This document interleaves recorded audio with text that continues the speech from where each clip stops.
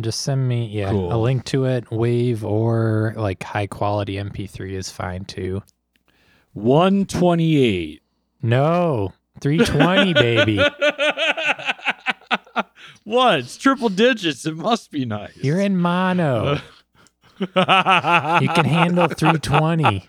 I'm going to send you a flack like a real asshole. Oh.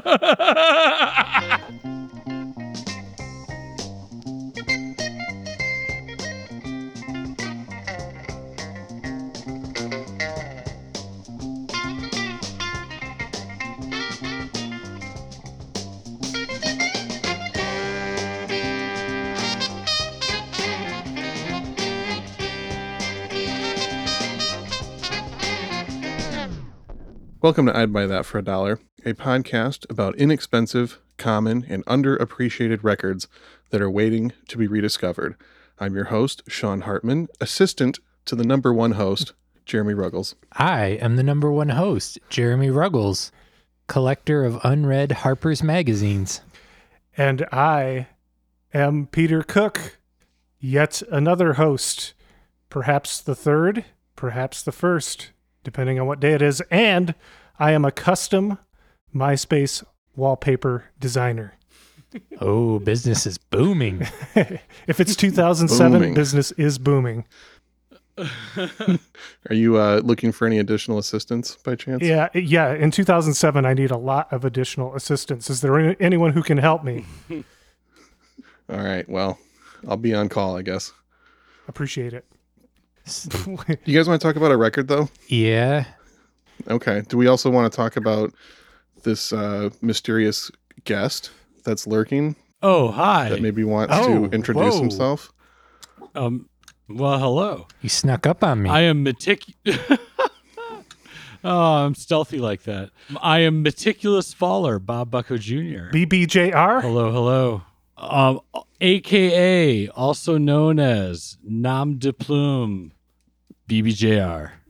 Tell our listeners who somehow don't know what that means, what that is. It's letters that are shorthand for my longer name full of letters. What you want me to say Yeah. what I do? Yeah. I make sounds and I live in Iowa. And I've gotten to know the fine gentleman on I'd Buy That for $1 via driving around the country making sounds. Yeah. And a lot of our interactions are on the Facebook Now Playing group, Bob. Oh, yes, that is true. I think just earlier today, we were talking the Gories on there. Yeah. Yep. No tuners, no cymbals. And Peter said No bass. All true. It is. And Bob, I'm guessing this has been a good year for you, considering you're always touring, and then this year you cannot tour. Yeah, I was actually on the road when the lockdown went down. So I had high hopes to be on the road a lot last year, and those were dashed. But you know, staying busy doing other things, really focused on Personal Archives, which is a record label that I've been doing for almost 10 years. So, you know, you find the things to do and there's other things you can't do, I guess. True. Perfect. With your time right now, do you want to talk about a record? I would like to talk about a record. Which one? I would like to go all the way with you guys. The Isley Brothers Go All the Way. 1980 Jammer. I thought it was going to be the Raspberries. I mean, that's not a bad one, but no, we're going to get funky today. I'm into it. Yes, much funkier than the Raspberries were ever capable of. Even though they were a great band, we're going in a different direction. That's true. We're going to 1980. We are getting our roller skates on. We're going to jam. The year I was born. What do you want to jam? Let's jam the title cut. Right, Sean? Side A, track 1, Yeah. Go All the Way. Parts 1 and 2.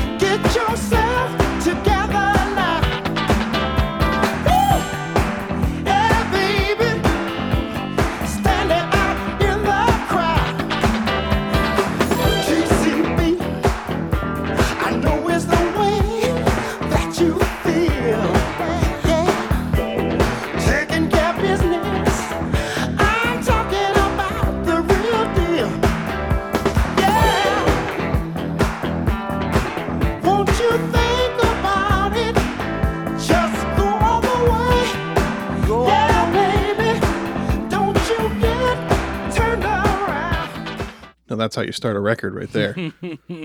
The party has started. Just a full-on jammer right out the gate. Exactly. Yeah. The party has begun. The one thing I really love about that song is how it's got this deceptively stripped down sound to it. Yeah. Like when you listen to it, there's not actually a lot of instrumentation going on. The drum track is very, very minimal. It's basically just that snare with the reverb. But when you listen to it closely, like the bass Yeah. and the guitar, the way they're syncopated and rhythmically working together, it gives the impression that there's more of a drum kit or there's more happening than there really is. It's genius. Well, I love it. It's like this super weird combo of very slick, but also real raw sounding at the same time. Yes. Weird analogy or like comparison point, like Ted Templeman on the first Van Halen record. Like, you know, and like when he's playing the bass and he hits that low E when they do the verse part in Go All the Way. Like it feels super stripped down. You said a no word for Sean. I was just going to say the last time we had someone talking about Van Halen, it was the last time we had someone from Dubuque on this podcast. I am so not shocked on that one. Ryan Werner. What is it with Dubuque and Van Halen? God. What is it with me saying something good about Van Halen? Because that is rare in and of itself, but but I'm glad it rankled you up there, guy. But yeah, just echoing what you're saying about how there really is like this deceptive kind of quality to, because there is a lot happening underground on that song, but it's all like super underground. Mm-hmm. Yeah, there's a lot of buried elements in the mix throughout this record that really elevate the song more than you might even like consciously realize at first listen. Yeah, the production's great on this. Mm-hmm. Mm-hmm. But it's, well, I'm sure we'll get to this, but it kind of, even that's kind of like this kind of gateway into the 80s a little bit and into like the sounds to come that they're exploring. So Yeah, that's the big impression I get from this record is that it really feels like a transition period. You can hear the elements in like the vocal style going all the way back to the gospel and doo-wop and early soul 50s roots that this group has. And then you can hear some of the early 70s more rock-edged heavy funk stuff. And then you can also hear Going back all the way. yeah. And then you can also hear the like Quiet Storm Yeah. and much more like R&B vocal direction that they're going to be heading soon. And it just all blends so perfectly on this record. The thing I noticed with a lot of the critical reception on this album while doing the research was that it's not remembered very well in their catalog. It's like a mid, 3-star rated record most of the time. And people are always like, yeah, there's a couple good tracks, but it's not a great album. And people are always talking about albums that came right after this or right before it that were really good. And this one just gets lost. Yeah. And I don't think that's fair. So we're going to talk about how great this album is. yeah, and it's easy, to get lost in the shuffle like that, I'm sure, when they had so many hits. I mean, all these records were selling at least 1 million copies, like 5 or 6 in a row. And, so it's kind of, I guess you kind of have the revisionism because this didn't have like a huge hit. I mean, but even that's like a misnomer because like looking at this, like Don't Say Goodnight, which is like one of the slow jams, like hit number 1 on the R&B charts. Like, yeah. And, has been sampled yeah. and relived I at think times. But maybe some of the criticism is what I like that they do on this album. Maybe that kind of like points to what you're talking about, leaning towards the Quiet Storm vibe, is like on a song like Say You Will, where it's not a ballad, but it's not like a crazy jammer. Like it's just almost mid-tempo, but it's still moving. Quiet Storm, baby. Yeah, and like I don't know if that, when you compare it to, the mid-70s albums where they're just slapping away, I don't know if that makes people like more critically poo-poo it or whatever, but Yeah, if someone decides like this is the sound I like from this band, it can be really hard when they right. transition away from it. But they've been a band that's done 100 styles. Yeah, totally. I find that like the albums that get passed over critically the most are the ones not necessarily that take a hard left in genre, but just like build on a formula that they've already established. Yeah. For some reason, critics seem to always hate that. And I think that's a really weird kind of trope in reviews. It's like, oh, well, they've done this 3 times before, so there's no point in hearing it again. Like, well, they're masters at it now. Right. And there's going to be a lot more subtle dynamic elements and things that they've learned and mastered in doing this. And I think this album's a good example. Plus, they'd be the first critics if they tried something different to get upset about that too. So, right, exactly, exactly. So before we dive into another track, I want to establish what everyone's level of Isley Brothers knowledge is. Jeremy, you want to take it I'll first? say the same thing I said before we started here, that my knowledge begins with Shout and ends with, oh wow, now I'm even blanking on the second song I know by them. I think Shout Twist might and be Shout? in the title too. No, not Twist and Shout. The one, it was like a 60s It's song. Your Thing? It's Your Thing. That's the one. That is their biggest hit, so it would make sense that you would half know it at least. Yeah. Peter, what's your Isley Brothers knowledge? It's funny, it's always been scattered. Obviously, Shout was a favorite of mine when I was younger. I would get really riled up when that came on the radio. Loved that jam. And then here I was God forbid Peter get a pack of Smarties and Shout comes on the radio. oh yeah, I knew No Limits then. And additionally, so I knew that was the Isley Brothers, but then they were sampled in 90s hip hop, notably Between the Sheets is the basis for Big Papa by Notorious B.I.G., Biggie Smalls. And so I would see that as the credited sample and be like, the Isley Brothers, the Shout guys, they're doing this smooth groove hip hop stuff too. And then I'm aware that they worked with Tonto's Expanding Headband, did some of their production in either the late 70s or the early to mid 80s, if I'm not mistaken. Well, if they did, I didn't even know about that. So there's just so many things to learn about this group. Yeah. So I don't know a whole lot, though, about them as far as the individuals, or there's probably still a lot of their catalog I have yet to explore. And as you recommended this one a while back, Sean, and as soon as I checked it out, I was feeling it. Hell yeah. Well, it's a great record. Bob, what's your Isley Brothers level? I mean, I think it starts with like the entry level, what Peter was saying, you kind of got these songs that are part of like the general pop culture vernacular, and then just cruising Goodwills and buying 99-cent records and seeing Isley Brothers, records like Fight the Power and Go For It, and like, okay, yeah, I know who that band is. Hey, they look really funky on the cover. I bet this will sound good.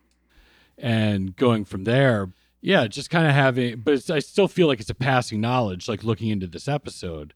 It's like I have that string from 3+3 to this record, and I haven't really explored what they did after and before, other than being aware of the huge hits. So it was kind of interesting to look into their history. I didn't know a lot about their history as individuals or a group, and kind of the big takeaway being, like, these cats put in about 50 plus years into things.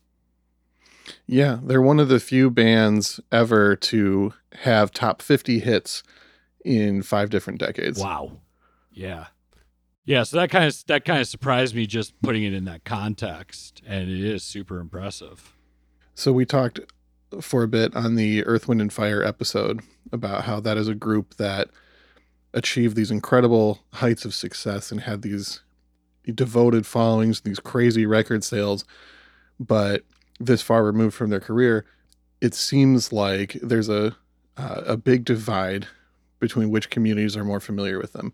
Growing up in a black family, you're going to know about Earth, Wind, and Fire and the Isley Brothers, most likely, whereas a lot of these white families had no more than a passing knowledge, as evidenced by all of us. I didn't grow up listening to the Isley Brothers. I got to them slowly the more I started record collecting, just like Bob said.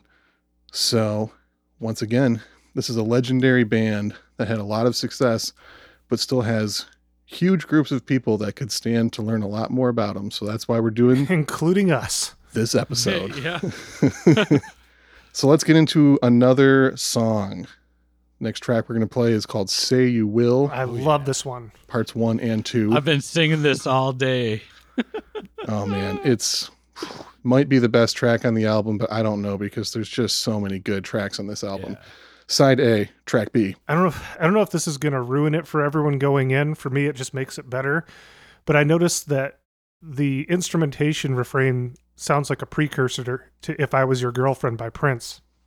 Okay, that makes sense. I can get down with that. Proto Prince, even though he was already around. Well, let's see if the audience hears the connection.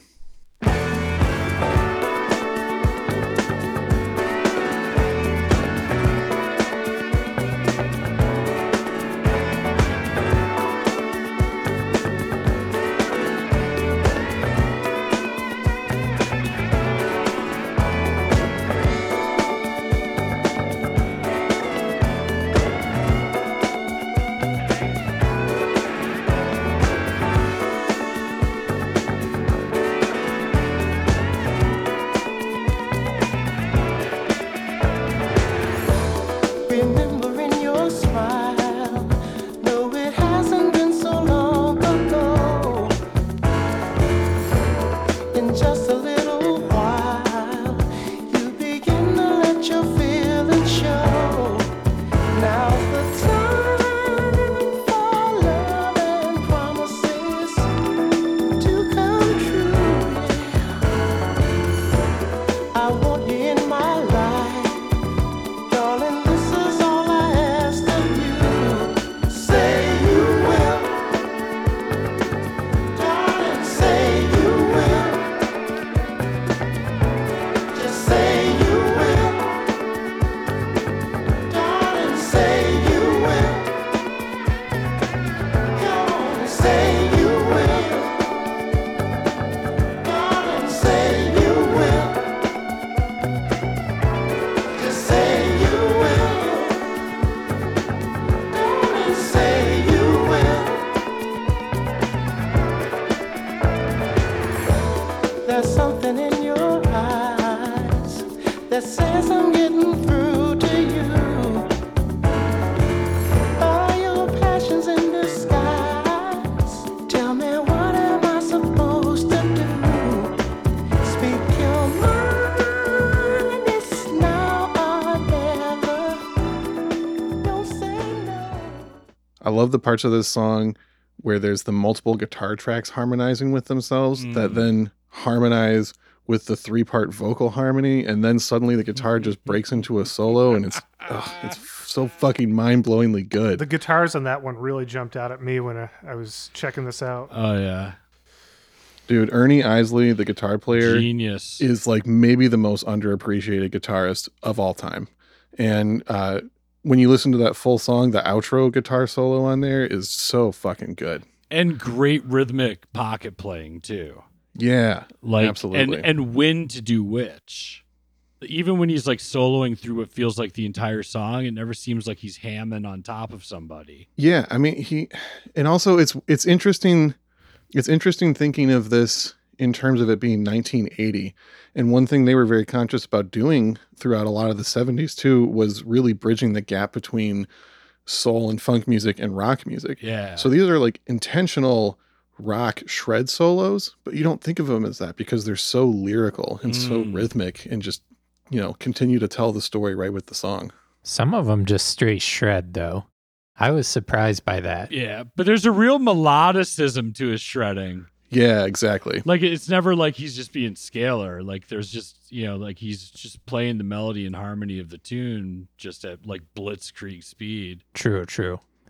It's I mean like like a lot of things about the Isley Brothers, like I think it really does split the difference between a few things, which I guess is kind of like what you're talking about, because like they very intentionally stepped into that rock sound. I don't know. I know you have some like opinions and thoughts on that, Sean, about like the idea of the funk bands and bands with black members who kind of stepped into rock and who like who succeeded and who didn't with that. And Yeah, there's so much of that, of these soul bands trying to intentionally cross over into rock music, but never being given that label or played on the rock radio stations as much. There's just this whole thing of that goes back to the very beginnings of the music industry of Right. oftentimes people of color are just given their whole new genre and new charts and everything so that they can't be a part of the white charts for most part. And,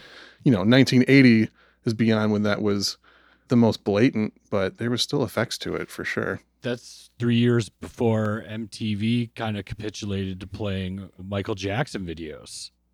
True. Obviously, it wasn't the golden era of evil, but not a hell of a lot better.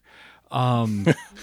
Yeah, things don't change nearly as quickly as people would like to think they do. Yeah, well, I was telling Sean when we were talking earlier that seems to be an undercurrent with this podcast is pointing out like the racism that's been inherent in the industry side of it, as well as like how culture and popular culture play off each other, you know? I don't even And, think we have to intentionally aim at that. It's just when you start uncovering these stories, they're always there. Right. Yeah, that's what I mean by Yeah, if you tell the undercurrent. honest story of good records, you're just going to encounter it like immediately. I mean, the Sammy Davis episode just floored me to take all that in, you know? I love that you're promoting our other episodes, but tell me about the Isley Brothers. I don't know anything about them. Sorry. Off on a tangent.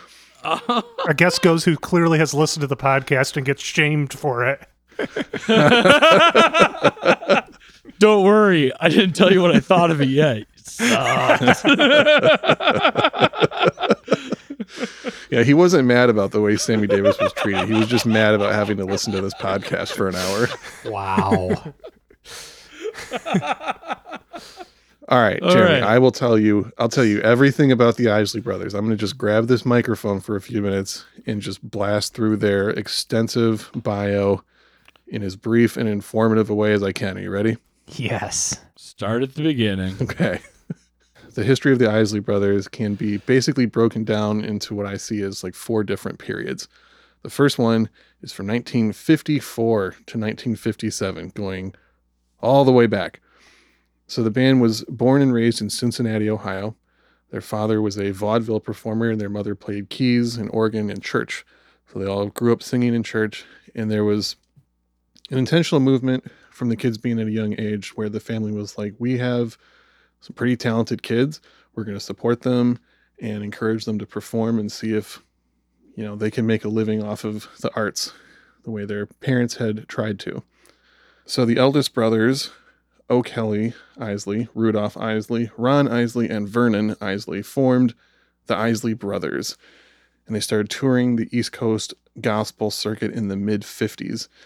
Vernon was actually the original lead singer of the band. However, the group disbanded in 1957 after a young, I believe 13-year-old Vernon was hit and killed while riding his bike near his home. Jesus. And the Isley Brothers were almost done in 1957, Yeah. which is, wild to think about. So the next period goes from 1957 to 1968. In 57, like later in the year, they decided that they wanted to give another try as a trio, but instead they were going to rebrand as a secular group, not strictly gospel anymore. And they moved to New York City.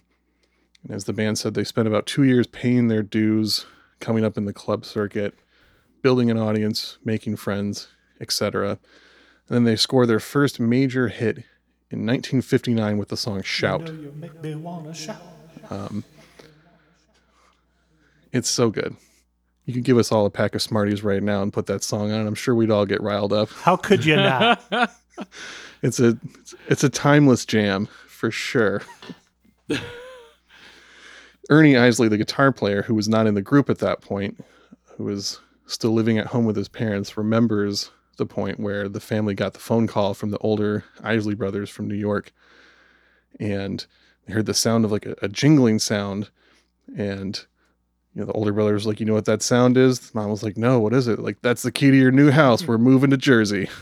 Dang. Their first success, they bought their mom a house, moved the whole family together. Tight-knit crew from day one, for sure. Gotta love it. Yep. So they got their first top 40 hit later in 1962 with the song Twist and Shout. And that is after Phil Spector and Jerry Wexler had attempted to make a hit song with a different group and they failed. Yeah. So then the I love Isley that Brothers story. stepped up with their producer, recorded a better version than Phil Spector, and had a bigger hit with it. Yeah. And then a year later, the Beatles, of course, covered that song and sold about 9 million more copies than the Isley Brothers did for a practically identical Yeah. song. Yeah, that's another place I remember first hearing about them was the Beatles connection, their influence on them. Yep. So in 1964, the group launched their own label, and they also moved the whole family to Teaneck, New Jersey, and then named their label after the city that they were calling their home base at that point. And later in 1964, the group also discovered a young, houseless Jimi Hendrix and helped launch his career by hiring him to join the band, recording 2 songs with him, and letting him stay at their mom's house. Wow. And then in 1965, Jimmy left the group for his solo career. Who knows what happened to him after that. And then the Isley Brothers signed to Motown in 1965, and they scored a major hit in 1966 with This Old Heart of Mine, Hmm. which is on every best of Motown comp in existence ever since then. And this is a part that's really interesting to me because, you know, signing to Motown for so many artists' career was the pinnacle.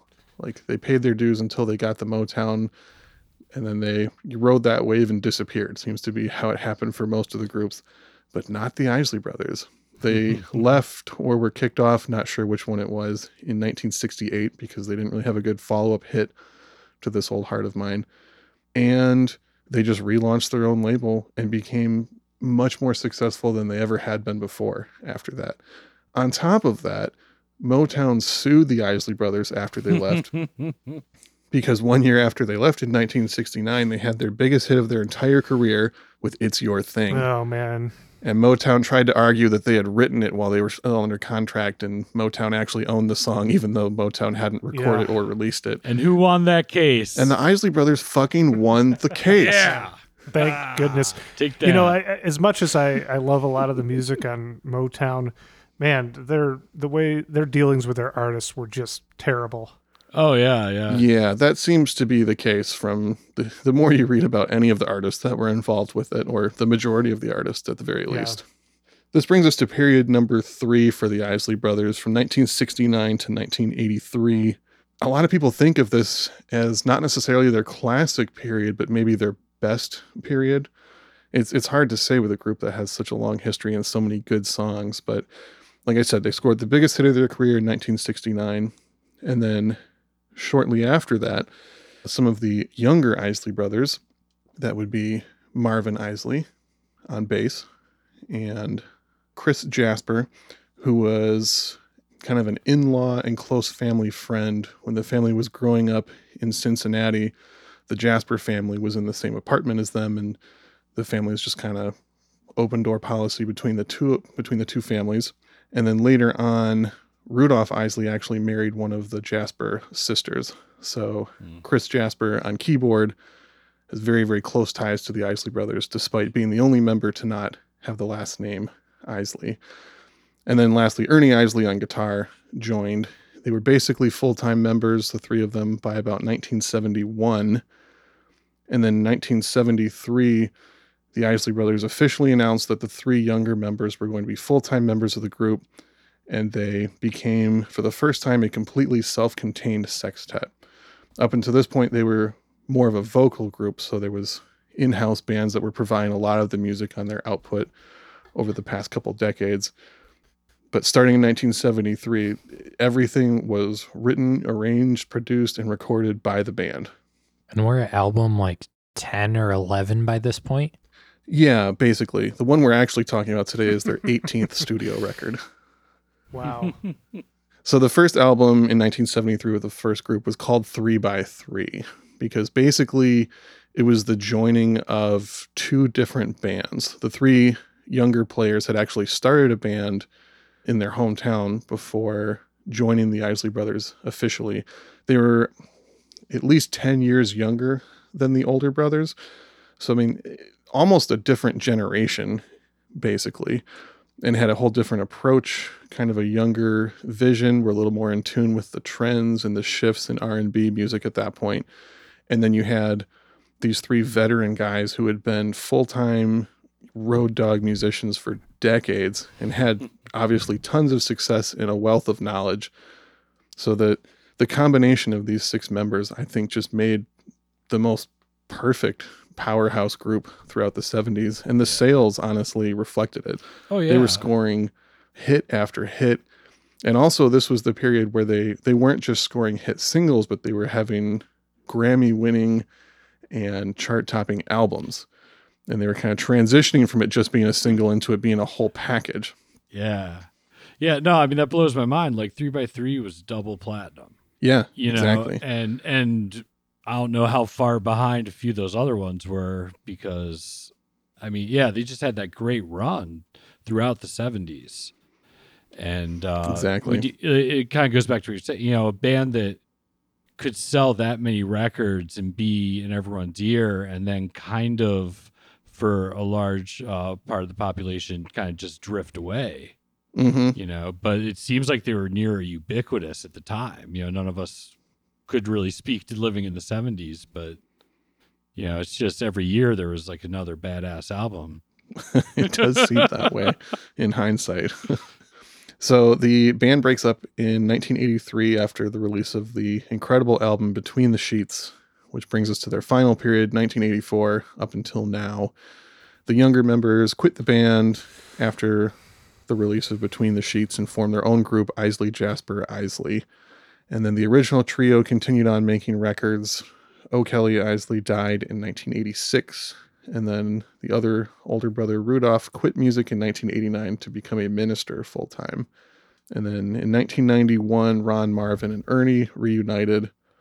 Marvin had to leave the group a few years later for health issues and then died in 2010. They released a platinum album, Mission to Please, in 1996.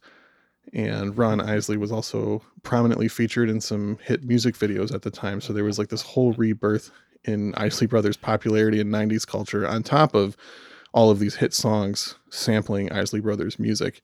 So they rode that wave really well up into 2001 when they had a double platinum album and a like number one hit single from their Yeah. album Eternal That's again in wild. 2001. Can't believe it. That is Legendary. masterful. And what year was Shout? Like 59? 59. So- So yeah, they're like hit singles are bookended between 1959 and 2001. Yeah, I mean, how can you dismiss any of that in any way? That is unreal. Yeah. And so Ron and Ernie are the only original members who continue to perform as the Isley Brothers, but they are still performing regularly Wow. and still working. You can find lots of good interviews with them and some live footage, and they're great.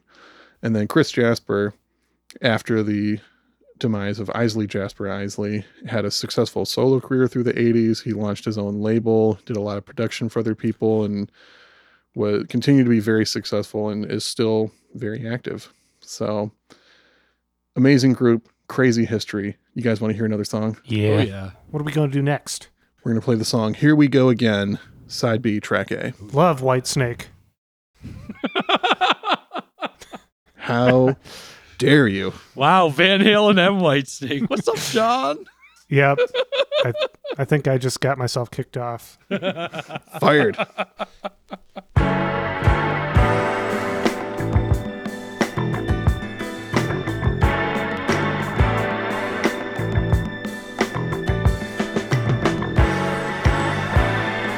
Well, yeah.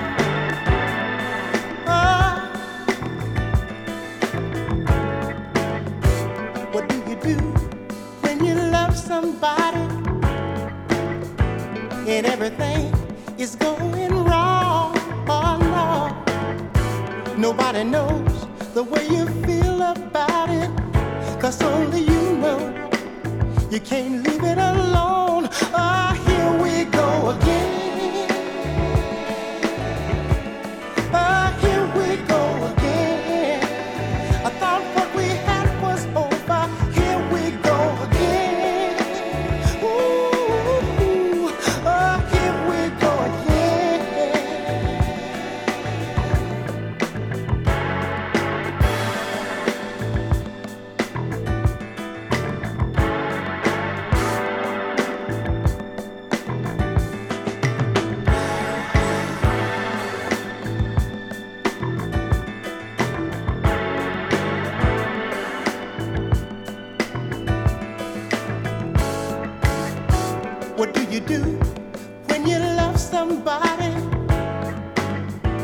and you decide to go it alone. Oh, no, no. It never pays to give up on someone when on the inside the feeling is strong. Oh, here we go again. Oh, here we go again. I thought what we had was over now. Ooh, baby, oh, here we go again.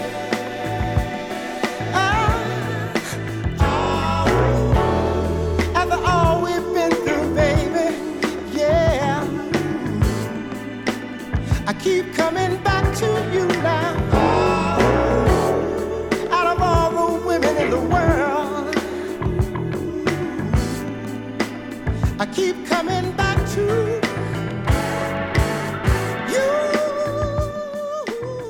It's hard for me to really grasp that this is 1980 because that sounds so much like R&B and hip hop did when I was really tuned in 1993, 1994.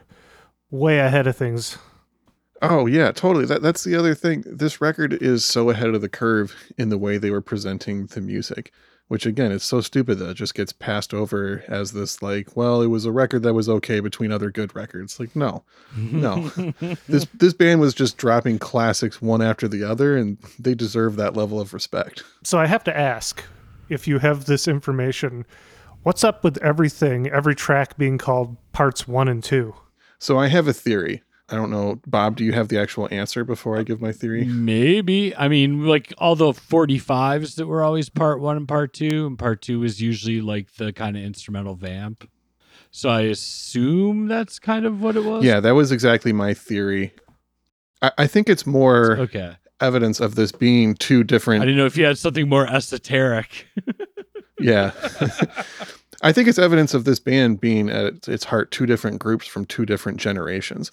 So when the older brothers were making records, if you had a long song, it was going to be presented as parts 1 and 2 because it would have to go on a 45. So if it was longer than, 3 minutes, Like they would cut it in half. And like you said, often when there is a part 1 and 2, the second side would usually be mostly instrumental. A lot of James Brown Yeah. songs were like that too. there's even Yeah. Eric Burden and the Animals Sky Pilot parts 1 and 2. Yep, exactly.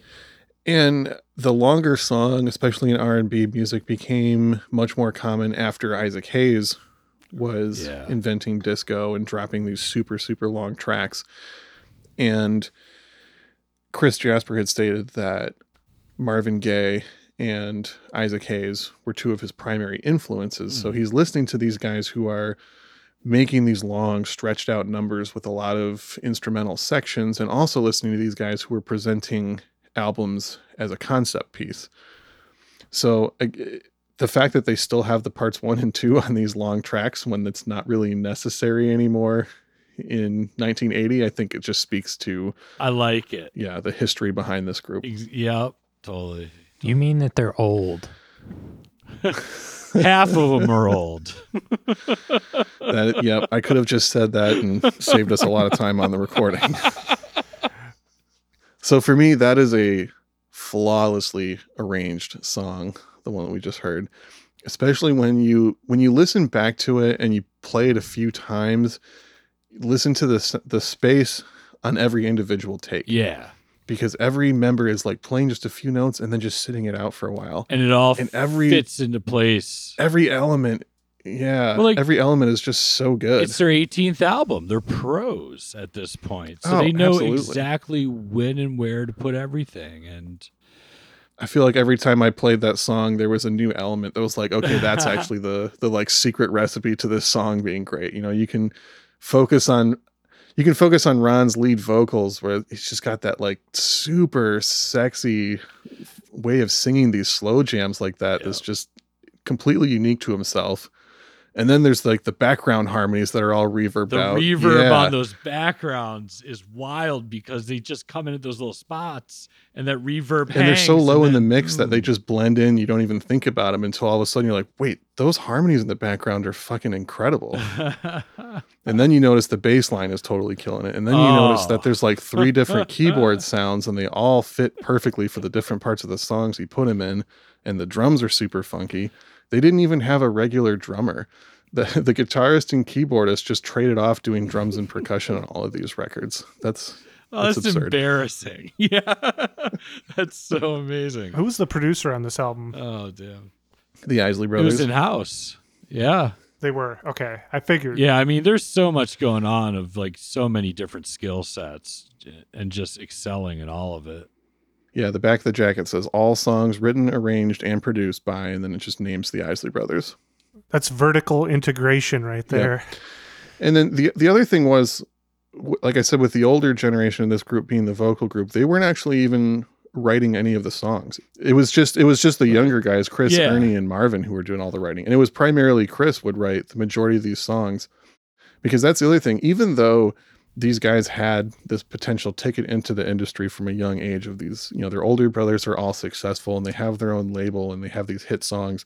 They still completed high school and then completed college. Wow. And were much more musically trained than their older brothers had ever been.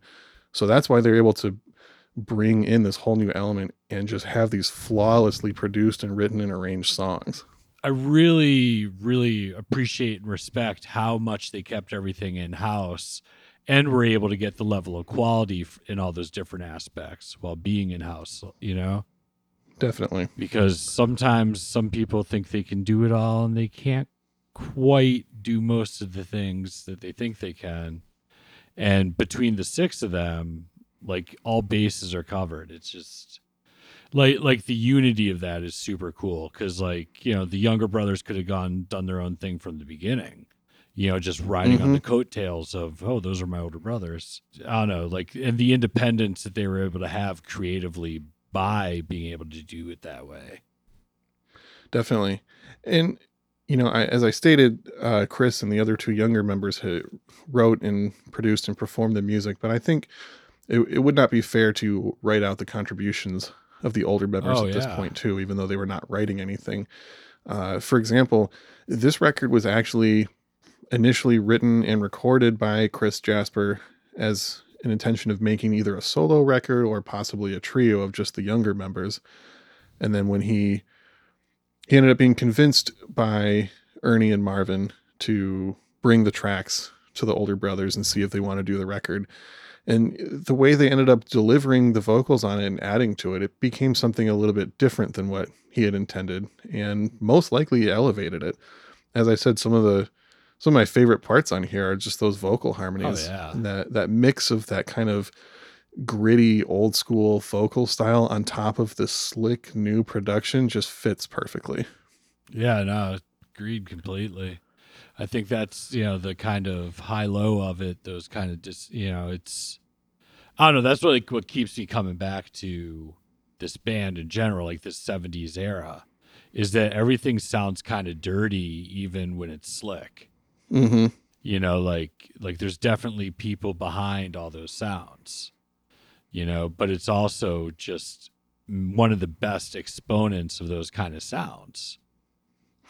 Absolutely. And you've got that element of, the live bass and oftentimes the live percussion, but with just like a little bit of newer keyboard and synthesizer sounds in there to flavor it and elevate it and just keep slowly moving it. Yeah, dude, the keys don't sound dated at all. Agreed. Like his sounds are, real smart selections. Sean, do you have some more third era Isley Brothers like music? I definitely do have some suggestions for that. I have a whole playlist of similar things plus more Isley Brothers material from other albums to check out. That was very thoughtful. On our Spotify playlist. Spotify playlist. All right. You can hear such groups that we've talked about before as the Brothers Johnson. I also put Bohannon on there. Nice. And Isaac Hayes on there as well. And Earth, Wind, and Fire. I tried to pick, whenever I could, groups that had a similar thing of like they'd been around for a long time, but were successfully transitioning into these new styles, sometimes multiple times. So there's some stuff by Archie Bell and the Drells from real late period record. There's some Bark Hayes in there, Isaac Hayes, as I said before. And then there's some other groups like the Shy Lights, Rufus and Shaka Khan, Smokey Robinson, D-Train, Enchantment, Ohio Players, the Commodores, Teddy Pendergrass.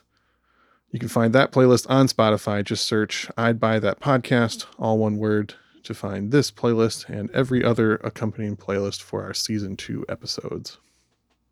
And we would like to thank all of our Patreon supporters.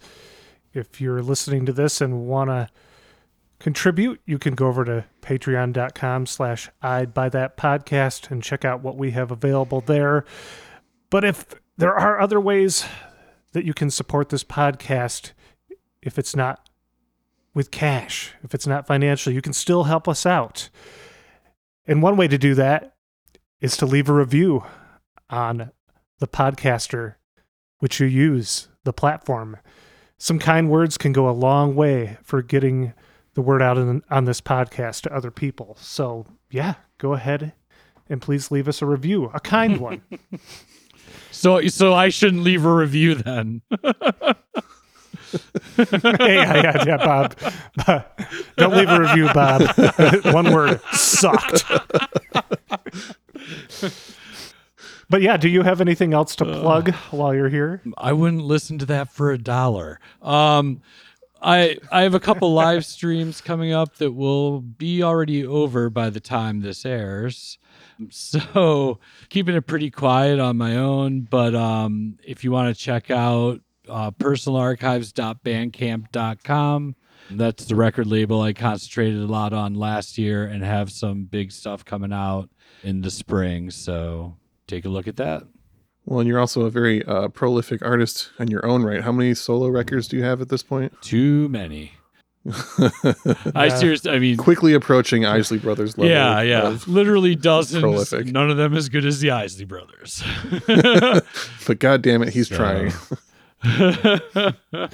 Yeah, I'm presently recording an album. So yeah, right now it's just kind of my downtime to get everything ready for when I'll have more stuff and maybe when the world will be more ready to do more stuff in.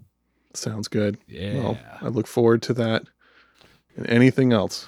I like to spend all of my time, I should say I'm going to spend all of my time remaining in quarantine jamming both Bob Bucko projects and Isley Brothers albums. Well, that should keep you busy. Yeah. Yeah. I hope it doesn't last that long. Oh, yeah. Thanks for having me on. This has been a blast. Absolutely. Any final thoughts from anyone?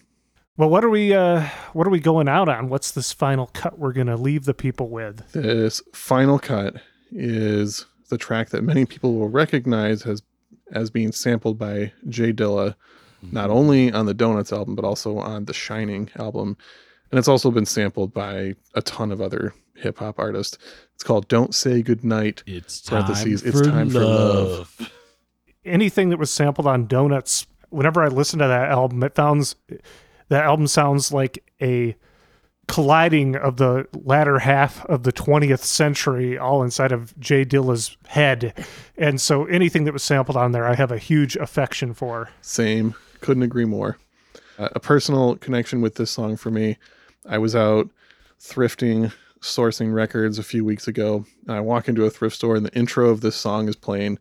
As I'm walking through the store to get to the crate of records in the back, I just start hearing people from all over the thrift store just like quietly singing along with it. Nice. Just like, man, I fucking love Philadelphia. Because that is not an experience you will have in the Midwest nearly as often as out here on the East Coast, let me tell you. Mm-hmm. You just convinced me to move. All right, come on out. The water's fine. We got Isley Brothers in the thrift stores. We got cheesesteaks. What more could you want?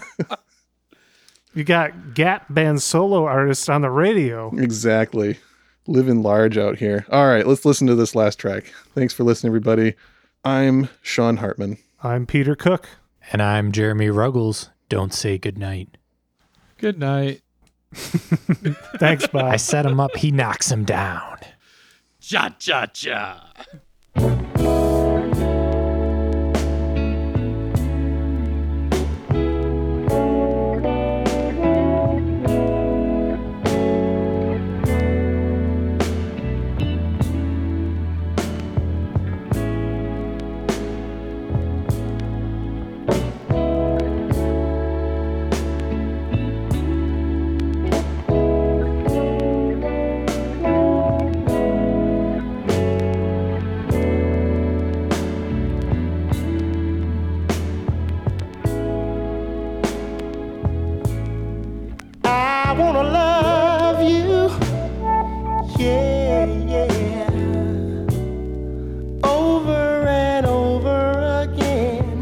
I wanna see what you like in bed, over and over. Hey, baby, don't say goodnight when you know it's time for love.